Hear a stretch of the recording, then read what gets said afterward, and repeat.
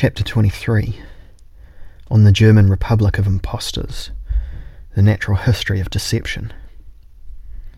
Quoting Bertolt Brecht's Tagebücher from 1920 to 1922,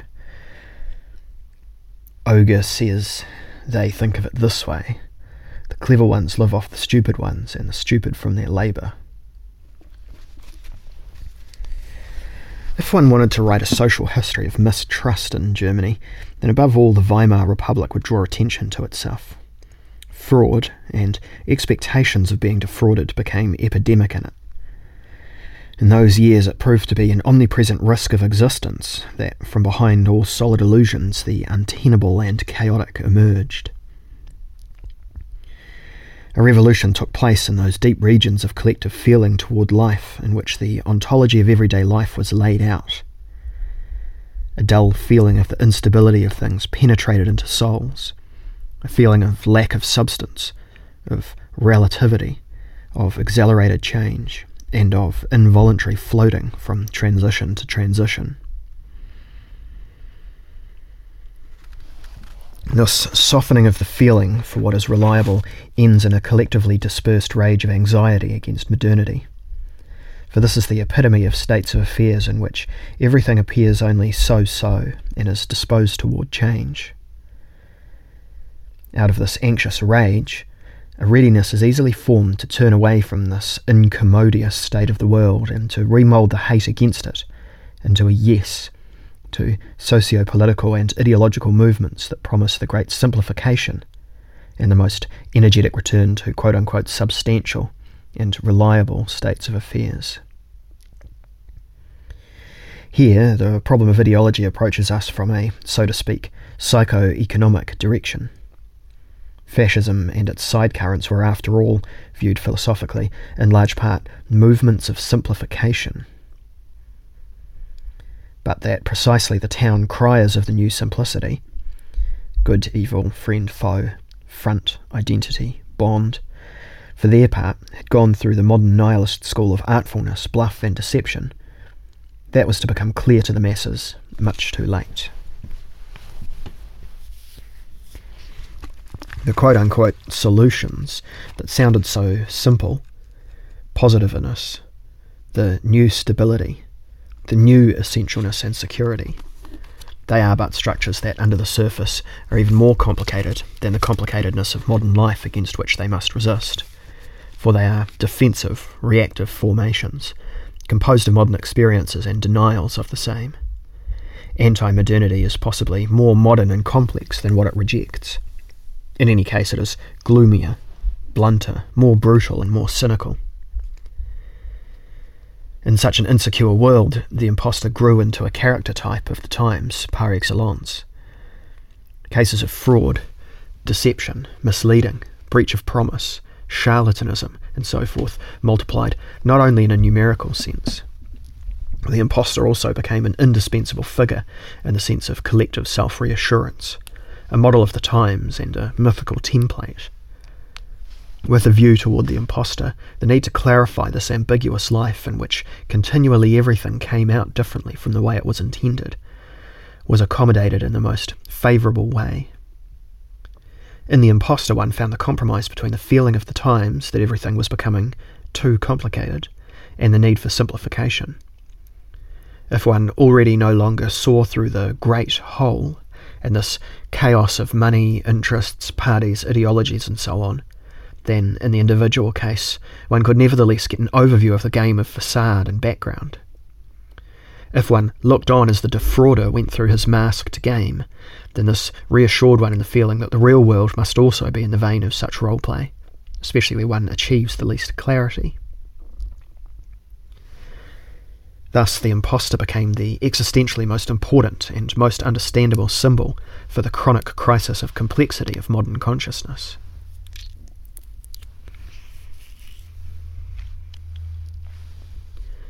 To analyse individual phenomena would be a study in itself. One would have to speak of Thomas Mann's Felix Krull and his real-life prototype, the ingenious deceiver, dreamer, grand seigneur and hotel thief Manolescu, an elegant young Romanian who held Europe in suspense with his criminal acts of bravado and his increasingly daring confidence tricks, and who in addition wrote 2 volumes of memoirs in which literary swindle was added to his criminal acts. One would have to speak of the unforgettable Captain von Köpenick, the classic plebeian impostor's comedy, with whose dramatic narration Karl Zuckmayer triumphed in 1931 on the Weimar stage. In the same trade, the false Hohenzollern prince Harry Domela also made an attempt by putting the aristocratic sycophancy of Prussian reactionary snobs to the test, and who likewise, in 1927, immortalised himself in his memoirs. Even the enumeration and description of the most important affairs of swindle and deception from that time would fill a thick book. It would show that deception had become an industry, and that the expectation of being deceived, in the double sense as readiness to let oneself be deceived, and as mistrust that someone would try to pull the wool over one's eyes, had become a universal state of consciousness. They were years of the collective dawning of an illusion in whose twilight the one side saw their chances to make a career of deceptions and promises, and the others let their readiness for an illusion become so starkly visible that the active side only had to do what the passive side expected. Modernity establishes itself in people's minds in the form of a permanent training in seduction and simultaneous mistrust.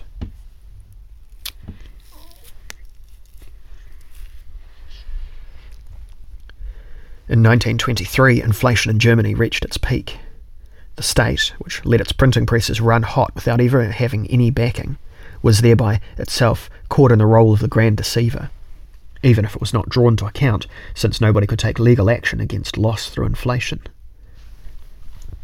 In this year, a small Leipzig company published a booklet entitled Die Psychologie des Hochstaplers, the Psychology of the Imposter. Its author was Dr. Erich Wulffen, a humanistically educated person with many interests. A former public prosecutor from Dresden, Wulffen had devoted himself to pursuing the scientific fight against crime, criminology, even into the psychocultural preconditions of crime. In his chats, a new science took shape, quote-unquote, cultural criminology. Wulffen provided a psychopathology of everyday life for the daily use of public prosecutors and officers of the law. He himself placed, with the title Criminal Psychologist, beside Lombroso and Gross. His booklet, as innocent and humorous as it pretends to be, reads like a police anthropology of the 20s. Here, everything is revealed by someone for whom deception, because of his profession, comprises half his life, and if one also includes the exposure, then his whole life. The origins of deception, according to Wulffen, lie in the drive structure of human beings. Namely, nature has given human beings an inherent instinct for secrecy and dissimulation that aids the general drive for self-preservation. But traces of deception can also be found even in non-human domain. Bears, apes, horses, and other creatures have been caught dissimulating. Thus, the, quote, beginnings of the psychology of the imposter, end quote, page 7, are present even in the brains of lower animals. In human beings, such beginnings have unfolded in a specific way. Children are born deceivers. They drive to play. Their talent for apparent lies, their capacity for imitation, and their penchant for experimenting with mental constructions provide the public prosecutor with proof of their, quote, inherited instinct for dissimulation, end quote. As a psychologist, Wulffen knows that all crimes grow out of, quote-unquote, quite modest beginnings. Normality is the breeding ground of crime. Quoting page 8, a child, likewise, in order to have a change, pretends to have a need, so as to be taken out of the crib, carriage, or chair. In the need for change are to be found the seeds of later bourgeois disorder, which is often nothing other than the acting out of dreams that life simultaneously wakens and prohibits in individuals. With the imposter, the transition from the drive and the dream into crime is accomplished, as is, at the same time, a metamorphosis of the mere crime into an aesthetic phenomenon. That is what evidently fascinates the former public prosecutor so much about his topic. By pursuing criminal psychology, Wolfen coquettes with high culture. He recognises the crime of the imposter basically as a practised piece of art. Of course, in this connection, he cites Goethe, Nietzsche, and Lombroso, and again he touches on the relations between the talent of the imposter and the artist, not only from the perspective of plagiarism. Swindle, like poetry and dramaturgy, is dominated by the pleasure principle. It obeys the magical spell of great roles, the pleasure in playing games, the need for self-aggrandizement, the sense of improvisation. The great impostors build up nothing more than the stages for their roles. To riches and material incentives they have, disturbingly unbourgeois, an illusionist relationship. The money they swindle is never recognised as capital, but is always only a means for procuring atmosphere, a part of the scenery that belongs to the criminal fantastic self-representation. This holds for phony counts, marriage swindlers of distinction, and false chief doctors, just as for fantasy bankers, mundane matchmakers, and princesses who are not listed in the who's who of the aristocracy. Wolfen knows how to treat the ambivalence of his material skillfully.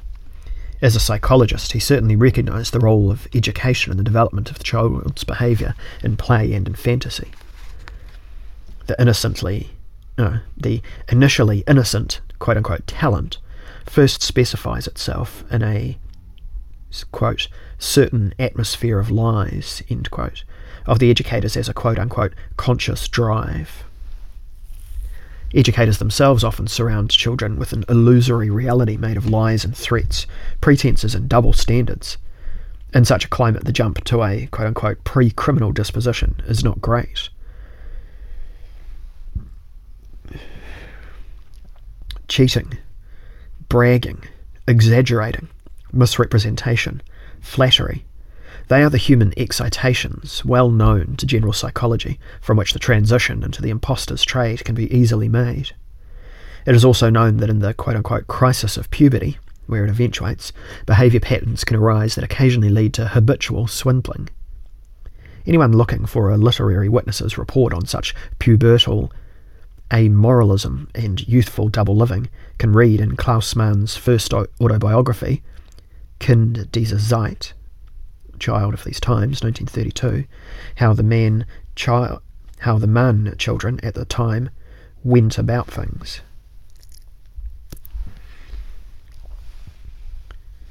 The 26-year-old author provides, the title alludes to it, themes for a social psychology of the present, and simultaneously a kind of history of philosophy for the sins of his own youth.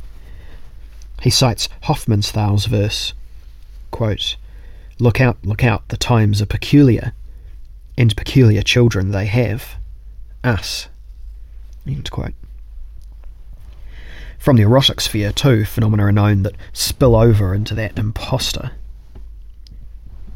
Spill over into that of the imposter, the seducer as Don Juan, as marriage swindler, the double life of upright married couples. Impostors invent criminal variants of what is officially called careers, for they make a career, but in a different way from those who are assimilated. Their motives are quote-unquote peculiar, and are comparable to those of the gambler, the mountain climber, and the hunter, and in large numbers they become unwilling victims of their own talents, among which stand out agility, a talent for languages, charm, the power of seduction, a feel for situations, presence of mind, and imagination. Rhetoricians are represented among them just as much as mimes, and they are often subject to strong autonomous dynamics of the articulatory organs, and to a drive to carry things out that comes from their ability to perceive their own fantasies with an extremely plausible degree of probability, and to latch on to all things from the angle of their feasibility.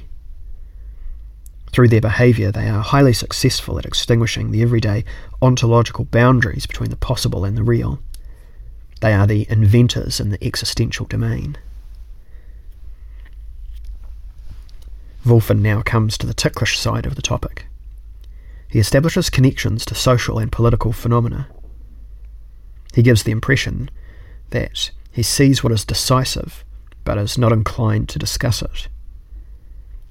He mentions in passing the swindling side of all modern advertising, and the disreputable side of all modern business world as such, where there are bankrupt entrepreneurs who, 3 days before they register their bankruptcy, clothe their wife and daughter once again in velvet and satin, and continue to live in luxury until the police arrive.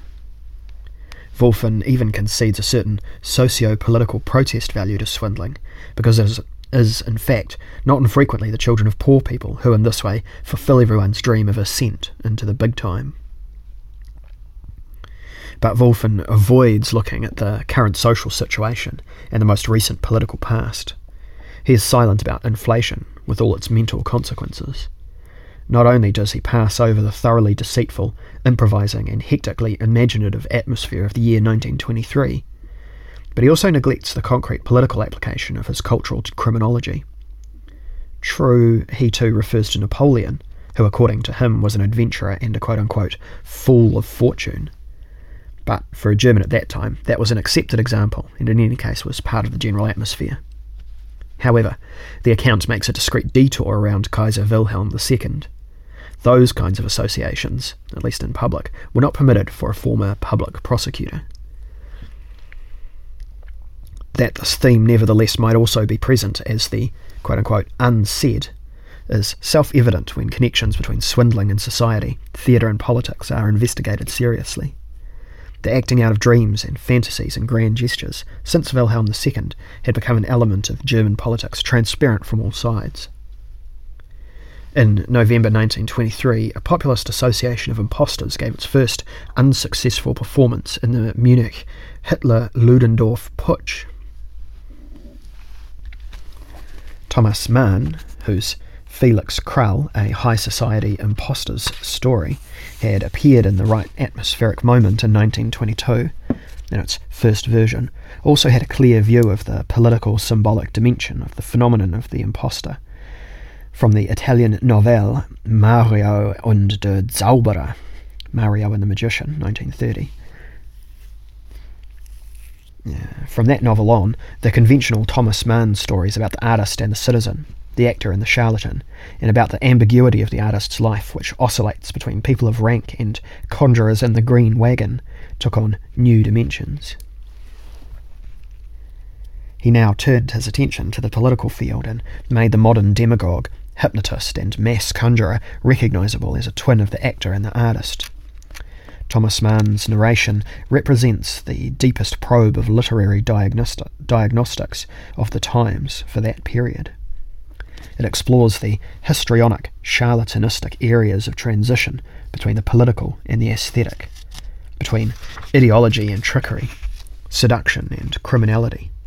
Later, Mann even wrote a sketch with the provocative title Bruder Hitler, Brother Hitler, where the everyday ontological border between game and seriousness is blurred, and the safety gap between fantasy and reality has melted away. There are relations between what is respectable and what is bluff slackens. To the ambitious, publicity-hungry characters falls the task of demonstrating this slackening. See Cerner's final slackening, discussed earlier. I'll read that sentence again without the parenthesis. To the ambitious, publicity-hungry characters falls the task of demonstrating the slackening in the public sphere. This is called a sense for representation, an aspect of illusionism, pose and deception always clings to everything representative in service of the public. Representers are the character actors of orderliness, and with the best among them, Thomas Mann's behaviour permits us to include him here. They openly show themselves to be gamblers. Where insights of this kind are dawning, cynicism cannot be far behind. Manolescu, the impostor of the century, toward the end of his life came up with the equally coquettish and serious thought of donating his unique, or so he probably thought, brain to scientific research in order to complete his existence in the representational sphere. As an anatomical psychological specimen, his brain was supposed to go down in anthropology.